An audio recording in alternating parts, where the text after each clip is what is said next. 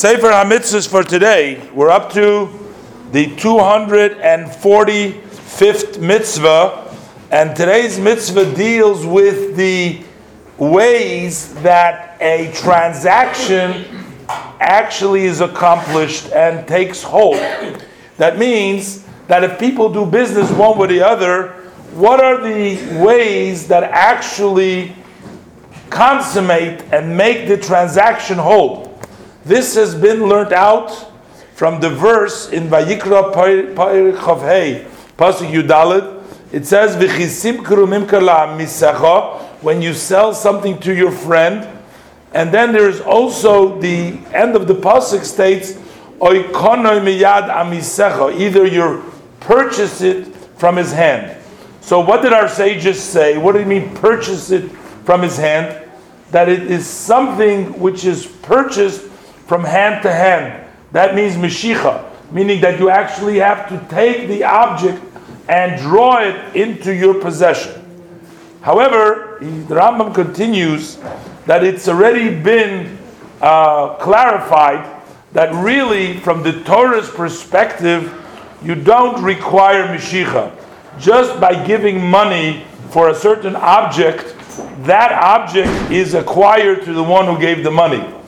The meshicha that we do by metaltalin is only an institution by the chachamim. The sages instituted that type of a kinyan for the reasons explained in the Gemara, Shem Yemru, Nisu v'chitecha ba'aliyah, etc.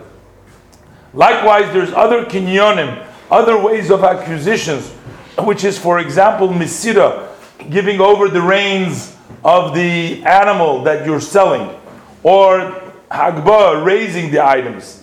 These are all items that are based on the Rabbanon, because from the Torah, the money is what completes the acquisition. Specifically, we find articulated in the Chazal that just like they have instituted, now notice the word instituted over here, this is quoting the Chazal, just like they've instituted meshicha, meaning the drawing the object when you buy it, they also instituted meshicha by the shomrim, by people who are guarding other people's stuff in which there are obligations from the shomer, from the one who's watching it. So the language is as they have instituted. So this tells us that the kinyan of meshicha is not from Torah origin, but rather that is from the rabbinic origin. So we see that this is all atakona, as explained in its place.